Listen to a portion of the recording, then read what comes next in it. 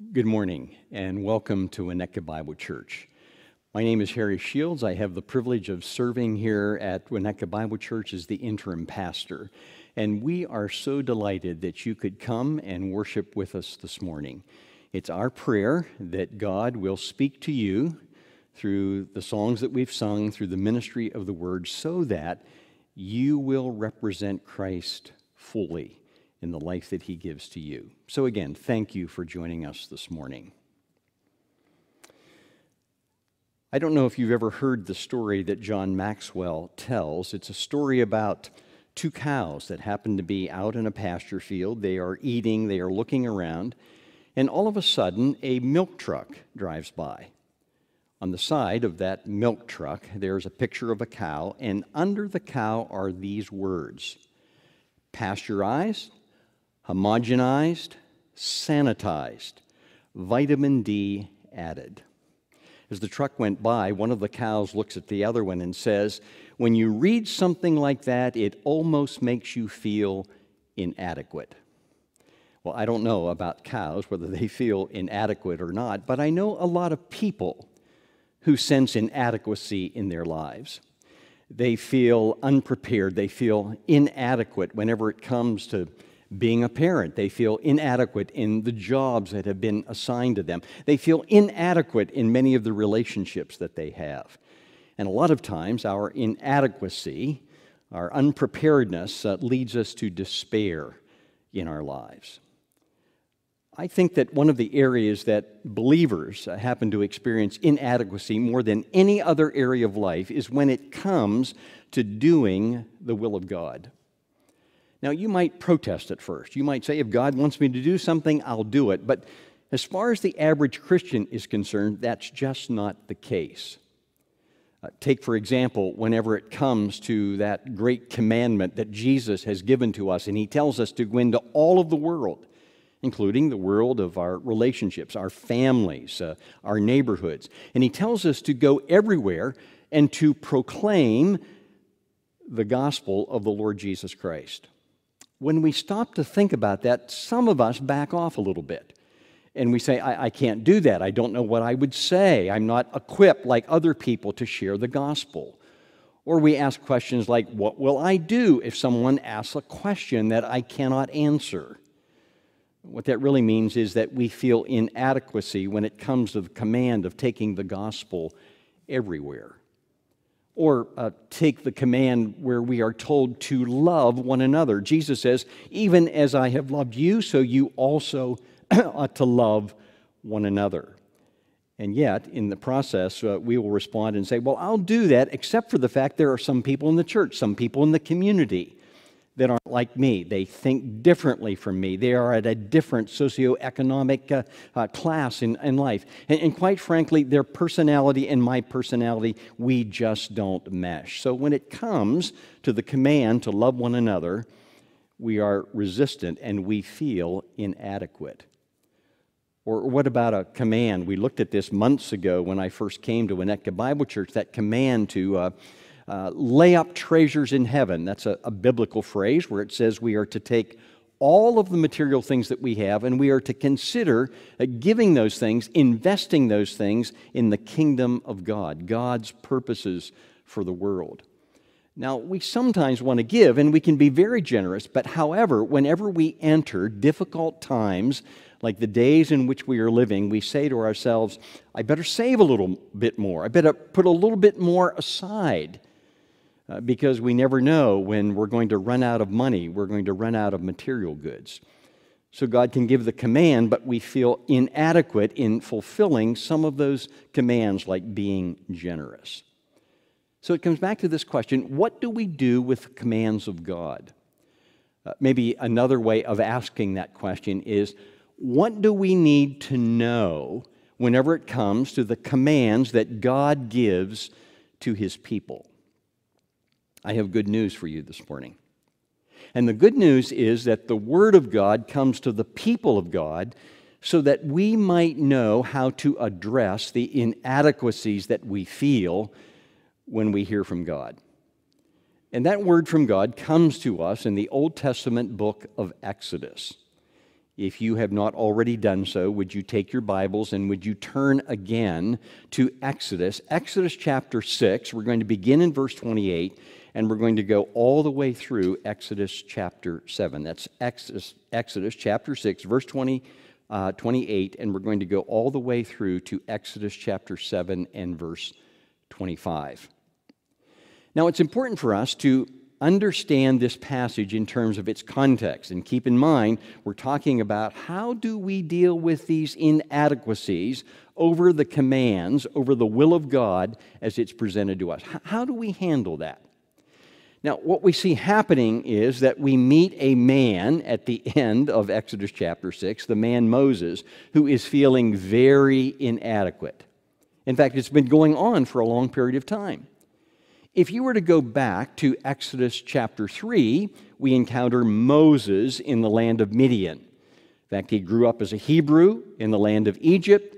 Then he was taken in by Pharaoh's daughter, and he is raised in the royal household.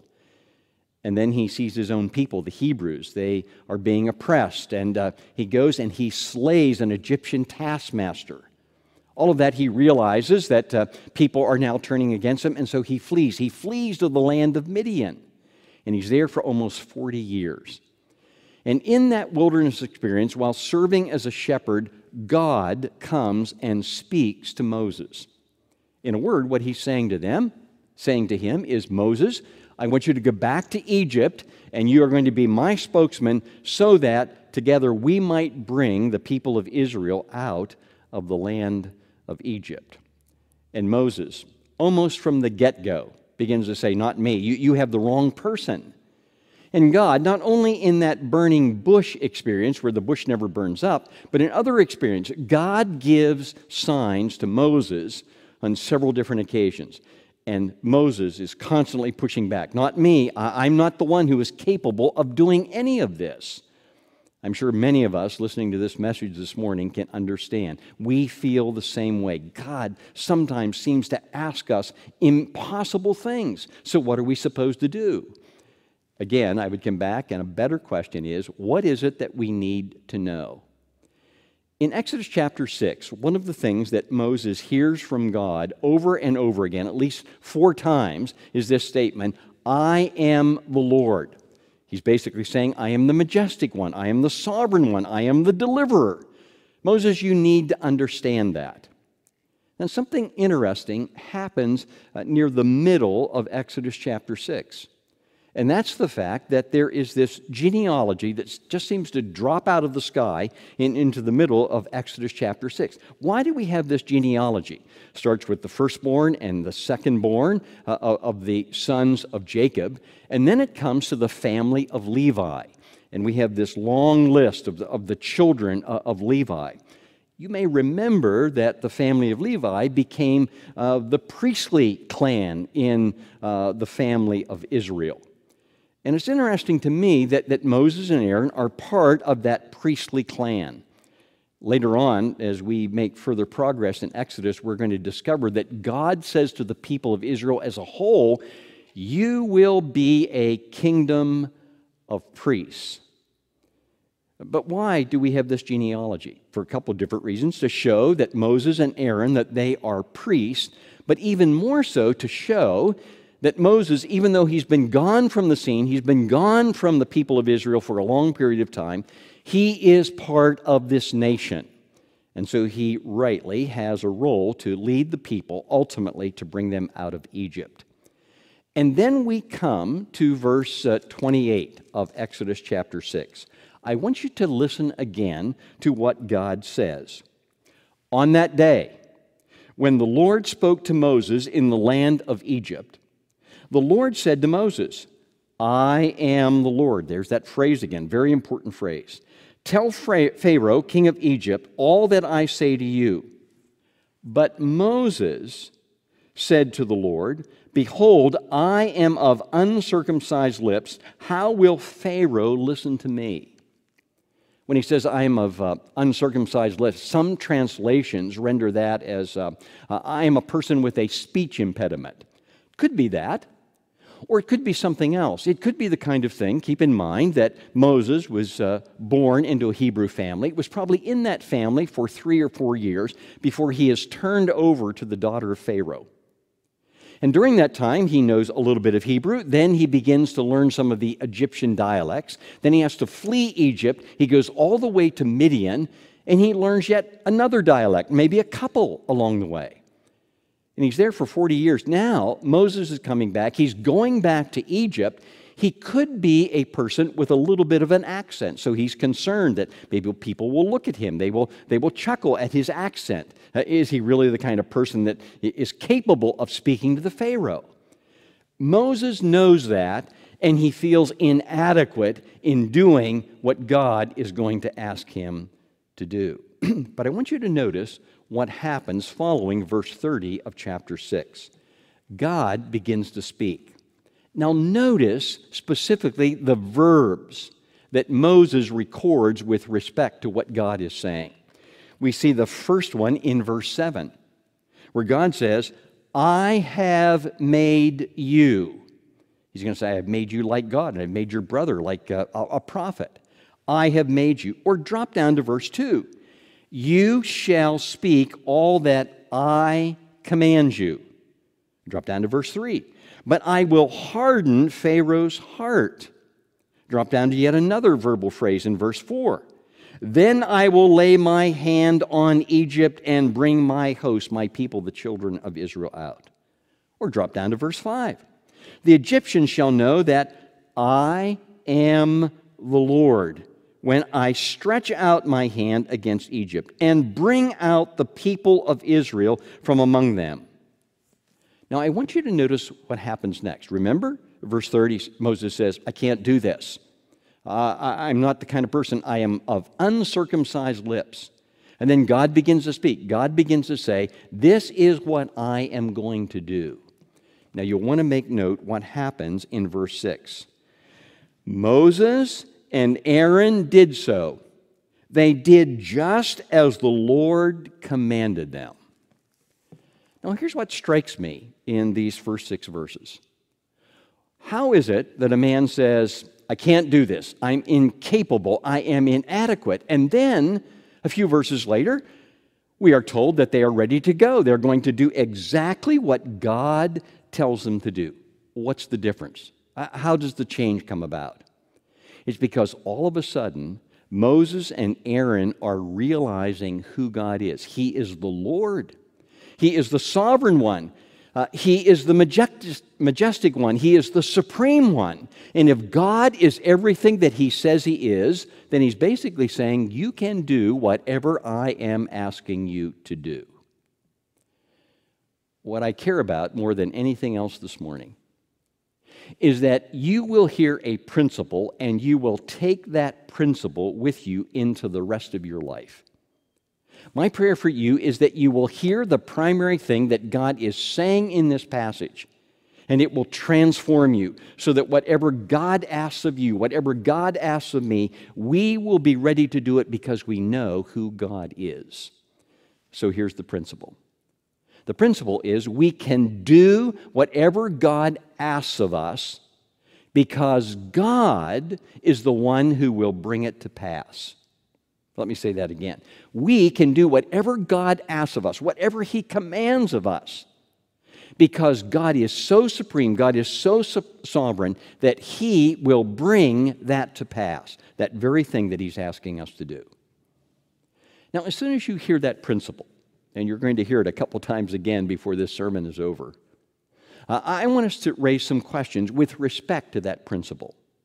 Here's the first question. Who is this principle for? Okay? Who is this principle for? Then we're going to try to answer the question, why should we believe that God Himself can bring these commands that He presents to us? Why should we believe that He can bring them to pass? That's the second question. Third question is, if that's true that God will bring these things to pass, then how should we respond in light of who God is? All right? So we have a who question. Who's this principle for? And then we have a why question. Why should we believe that God is capable of doing this? And then the third thing is, how should we respond to this God if he's supreme, and he will accomplish everything that he says he's going to do. All right, back to the first question. Who is this principle before? And the principle is we can do whatever God asks us to do because God himself will bring it to pass. Now, who's that principle for? I guess we could say for everyone, but that's not exactly true. First of all, we know that that principle is for the people of Israel. You see, when Moses wrote the book of Exodus, in fact, when he wrote the first 5 books of the Bible, what we call the Pentateuch, he was writing this for a second generation of Israelites. Those Israelites who had come out of the land of Egypt, they were ready to enter into the promised land, and they'd been wondering, their parents had been wondering for about 40 years, and they needed to know who God is.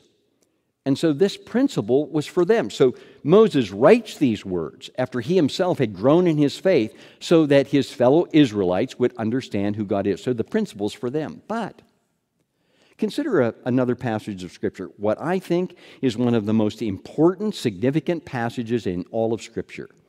2 Timothy chapter 3, verses 16 and 17. And this is what it says. All Scripture, or every Scripture, has been inspired by God and is profitable. Some translations say useful. All Scripture is inspired by God and is profitable for teaching, for reproof, for correction, for training in righteousness, so that the man or woman of God might be equipped for every good work. Here's another way of saying that. All Scripture is for you and for me. All Scripture is for every Christ follower. All Scripture is for everyone who says, I want to obey God. I want to be a part of His kingdom program. So the Scripture is for everyone. Everyone who follows God and wants to honor God with their lives. Imagine this scene. It's a warm, sunny day. There are children playing in the backyard. All the neighbor children have come over. In fact, your children have invited another child that happens to be the child of your best friend. It's getting late in the afternoon. The mother is fixing dinner, and just a little bit before the food is ready to be served, she walks out on the back porch. And she says, okay, kids, dinner's ready. Come in. It'll be ready in about 5 minutes. Wash your hands. Now, my question to you is that command for everyone? No, it's really for those 3 children, her 2 children and the visiting child of her best friend. It's for them, and they understand that, and so they are the ones who run inside. Some commands might be for everyone, but many of the commands are for specific people. That's true of the commands of God, the will of God. They are for His people in every single generation. So we can do whatever God asks us to do because God Himself will bring those commands to pass. And who's this principle for? For those who are followers of the Lord Jesus Christ. That leads to our second question. The second question is, why is it that we should believe that God will actually fulfill the commands that He has given to us? Well, it's because of a couple things that we see in this long passage that we have this morning. One has to do with a sign. The other one has to do with what we sometimes refer to as the first plague upon the Egyptian people. And what we see happening here is that God is revealing something about Himself. Beginning in verse 8 of chapter 7, we are introduced to what we might call the sign of the staff. Notice again what is taking place. Then the Lord said to Moses and Aaron, when Pharaoh says to you, prove yourselves by working a miracle, then you shall say to Aaron, take your staff and cast it down before Pharaoh, that it may become a serpent. 2 or 3 times in this section, verses 8 through 13, there is a reference made to a serpent. And so what happens is Moses and Aaron, they come before the Pharaoh. And basically what happens is Aaron takes the staff and he throws it down on the ground and it turns into a serpent. Some translations or some repetitions of the story will refer to it as a snake. The staff becomes a snake. But specifically, it's a reference to a serpent. And the word that is used here is a reference to a rather large, sometimes maybe even a primordial type of serpent, one that might come on the scene to bring about chaos. And so this is a majestic scene. It's not just a staff being thrown down. It becomes a black snake or a long garter snake or a python or any of those kinds of things. This is something, some commentators would say, it might even be the size of a crocodile. And then we are told that the magicians, those that Pharaoh happens to call, they begin to use, the text says they use their magic or their trickery. It was usually something that was related to one of the religions that existed in the land of Egypt. And so they're doing something not just that is a bit of a sleight of hand, but even more so, it's probably the kind of thing in which they are using demonic forces to change what's happening. And you may remember how the story ends. We are told that this serpent that comes out of the staff of Aaron begins to consume all of the other serpents that are around there. Now, why do we need to hear that story? Is it just something dramatic to get our attention and say, boy, that's really interesting? No, it's much more than that. What Moses seems to be doing in retelling this story for us is to say that this God is supreme over every spiritual force, every demonic force that might exist in the world. God is supreme over everything, and he starts to prove it through this first sign. But there's a second sign, what we refer to as the first plague. Here's what we learn is going to happen next, beginning in verse 14. Then the Lord said to Moses, Pharaoh's heart is hardened. He refuses to let the people go. Go to Pharaoh in the morning. As he is going out to the water, stand on the bank of the Nile to meet him, and take in your hand the staff that turned into a serpent. So here's the staff again. Now picture the scene, what's taking place. Apparently, on a very regular basis, the Pharaoh would walk from his palace and he would head to the Nile River.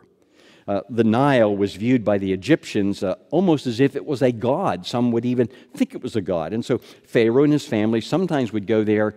They would do it to engage in an act of worship. But it's probably even more than that. Pharaoh, on a very regular basis, he would walk to the Nile and he would probably disrobe so that he could bathe in the waters of the Nile. Again, assuming that this might even be cleansing or healing for him or for his family. And now, all of a sudden, Moses and Aaron come on the scene, and they're basically saying to Pharaoh, listen, God, the Lord, is speaking to you, saying, let my people go that they might serve me in the wilderness. We'll come back and talk about that word serve in just a moment. And the Pharaoh is somewhat indifferent, and so what takes place is that Aaron takes the staff in his hand, and he touches the water. And we are told that the water turns into blood. Now, people sometimes try to speculate, is this really possible? How could this take place? And there are a lot of different theories. Some would say that as the Nile was flowing further upstream, there would be debris, especially in the spring, that would begin to be washed into the waters. And so by the time it gets to where Pharaoh and Moses and Aaron are standing, that water has become polluted and it looks red. In fact, even the word translated here, blood, is the word that is used in Hebrew to refer to red. But I must tell you that I am more convinced that it turned into actual blood. And here's why I say that. Because instantaneously, at the time when Aaron touches the water, it turns instantaneously, not because of something that happened upstream. And all of a sudden, things that are within the stream, not like previous times when the water may have been polluted a little bit, but the fish in the water, they begin to die. So there is a miracle that is taking place here, and we are told at the end of this story in verse 23 that Pharaoh's heart is still hardened. Now, why do we have this second scene? And there are going to be others along the way. Why do we need to know that? We need to know that because God is saying to this second generation of Israelites through Moses, not only do I have supremacy and power over the spiritual realm, but I have supremacy and power over the natural realm as well. God is supreme over everything. So why should we believe that God is going to bring to pass the very things He invites us to join Him in doing? Why should we believe that? Because God is sovereign in every single way. And what He says He's going to do, He resources His people along the way. One of the things that we are told in the Scripture is that God resources His people. For example, Jesus in John's Gospel promised that after He went away, He would send the Spirit to live with us. And He said, not only will the Spirit be with you, but the Spirit will be in you. Every single thing that God asks of us, He will empower us. He will live within us through the ministry of His Holy Spirit. So why should we believe that God will bring these things to pass? Because God is supreme over absolutely everything, and He is involved in the life of the believer. So we can do whatever God's asking us to do, even in our adequacy, because God will bring it to pass. Who is this principle for? It's for everyone who says we are a follower of God. We are a follower of the Lord Jesus Christ. Why should we believe it? Because God demonstrates that He is powerful in history and time over absolutely everything. That brings to that third question. And the third question is, so how then should we respond? If we know that God is this powerful, this sovereign, then what is it that we should do? There are two or three things that I see in this passage. Here's the first thing. You and I, if God is so supreme, if God's going to bring these things to pass, then we ought to embrace the identity that God has given to us. Would you go back and take a look at chapter 7? Verses 1 and 2. God says, and the Lord said to Moses, see, I have made you like God to Pharaoh, and your brother Aaron shall be your prophet. God says, this is the identity that I am giving to you, Moses. This is the identity that I am giving to Aaron. And then we drop down to verse 6, and we are told that Moses and Aaron obeyed whatever it was that God wanted them to do. Identity is a big deal. In fact, Moses and Aaron must have embraced that identity because we see them doing this over and over and over again. They begin to obey what it is that God has for them. And so we begin to see and we begin to understand that God has an identity for us. But that wasn't true just for Moses and Aaron. If you were to fast forward to 1 Peter chapter 2, verses 9 and 10, you would encounter these words. And by the way, as a staff here at Winnetka Bible Church, we are memorizing these two verses. We want to remember who we are. And here's what Peter said to these early Christians. He says, but you are a chosen race, a royal priesthood, a holy nation, a people for His possession, that you might proclaim the excellencies of the one who called you out of darkness into His marvelous light. And then Peter says, for once you did not receive mercy, but now He has given you mercy. Once you were not a people, but now you are God's people. That's the identity of every single believer. I read a story not long ago of a man by the name of Jay Spite. Jay Spite lives in the state of New Jersey, grew up in New Jersey. He lived in the same apartment almost all of his life. Does not own a car, and Jay would walk to work almost every single day. Kind of stayed in that neighborhood, and apparently not long ago, some members of his family gave him one of those ancestry gift certificates that you could go online and you could find things out about your background, your lineage, your genetic code, all of that, and he did it. And he discovered that he happened to be in a relationship with a royal family in the African country of Benin.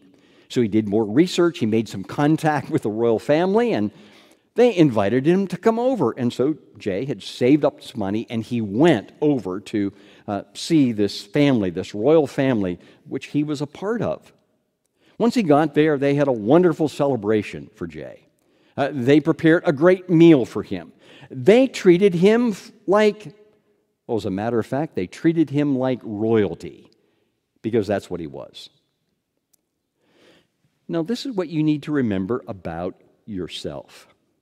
You belong to the living God. You are identified with the living Lord Jesus Christ. And because of that, whatever command God gives you, whatever it is He wants you to do, you can do it. Because God has given you a new identity. You are identified with Him. So whatever He asks us to do, we can do it because God is going to go ahead of us and He's going to do it for us. Second thing that we need to do in response to this is that we also need to embrace God's timing. And here's why I say that.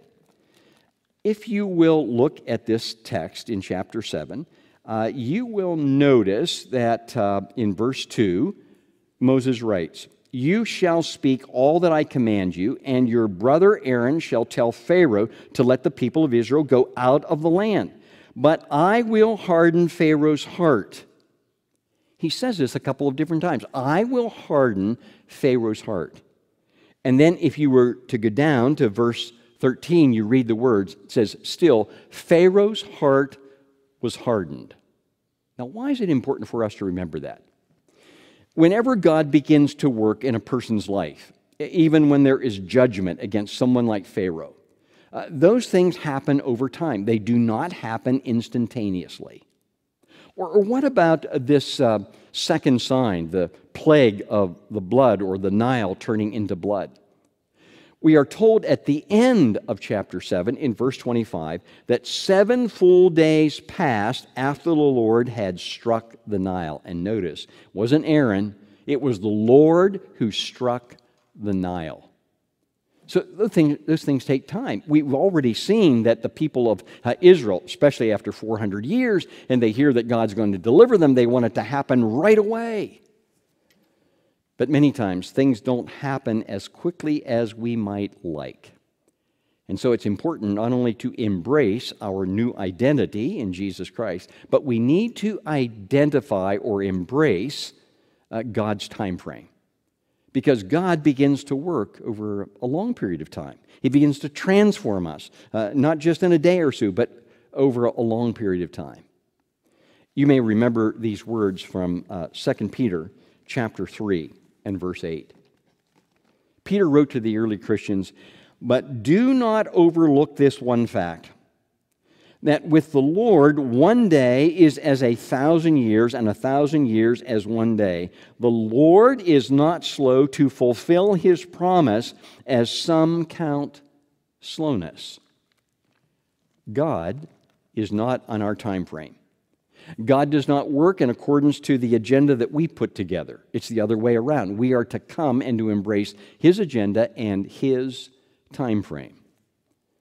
You've probably noticed that in those sports that are what I would call time sports, the players play in accordance with a clock. And yes, you can stop the clock sometimes, but you can't hurry the clock up. You can't make it go faster. You have to follow the time frame that has been established. And the same thing is true with the work of God and the will of God in our lives. God has a time frame. And we don't always know it, but our responsibility is to come and to trust Him, to embrace His time frame. You see, we can do whatever God asks us to do because God will fulfill whatever He wills, whatever He asks of us, whatever He commands of us. There is yet a third thing here that we need to think about, and that has to do with the fact that we need to make sure that we are obeying and we are waiting and watching whatever it is that God asks of us. Notice that we are told again in verse 16 that Moses and Aaron did so. They did just as the Lord commanded of them. In fact, you'll want to notice that Moses and Aaron are doing this on a regular basis. Verse 20, Moses and Aaron did as the Lord commanded. Every time God spoke to them, they did exactly what God called them to do. Now, this is significant for us because God is speaking to us and God is calling us to obey Him every time He gives us a command. Whether that command is to go into all the world and make disciples, Yes, we might be reluctant. We might think that we are inadequate for pulling off the task, but God gives that command to every single believer. We are to love one another. We are to care for one another. We are to give to the cause of the Lord Jesus Christ. And there are many commands that we find in Scripture, and we are to obey them because they come from God. But the good news is, the great news is, that God will go before us to make sure that those things will come to pass. I was sharing this concept with a very dear friend not long ago, and this friend said to me, so what do we do if we simply disobey? Will God still bring to pass what it is He's going to do? And my response to that was, yes, God's still going to bring it to pass. He might continue to work with us in His grace and His kindness, or it's possible that God might also go and He might call someone else and use those people to carry out His task. And we, in the end, will miss out on the blessing. So what is it that God is asking of you today? What has He invited you to do in joining Him in His great work in the world? Might be something in your family. Might be something in the marketplace where you work. Might be something in the church. In spite of the fears and the reluctance and the inadequacy that you might feel, God is already working and you can join Him. Here's one other thing that God is doing. God is always at work inviting people to come into a relationship with Himself. But you see, the Bible teaches us that God is holy and we are not. And so in of ourselves, we cannot come to God. In fact, we need to be cleansed. We need to be purified. But even there, God's taken the initiative. And that's why He sent His Son, the Lord Jesus, very God of very God, into the world to suffer and die on a cross so that the wrath of God might be poured out upon Him. But Jesus was raised again from the dead so that those who trust in Him, those who receive Him as their Lord and Savior, might have freedom from sin, its power, its penalty, and that they might have the hope and the assurance of life forevermore. Is the Spirit of God speaking to you this morning? Inviting you to come to Jesus? If you've never done so, right where you are in the quietness of your own home, you can trust Jesus to be your Savior. And for those of us who have trusted Him, we're going to want to listen to His commands, bring glory to Him and good to our own lives. Our Father in heaven, thank You for giving us Your word. Thank You for inviting us to join You. And now, today, we trust You. We trust You that all the things You're asking us to do, You are going to bring them to pass. So we give You praise and thanksgiving in Jesus' name. Amen.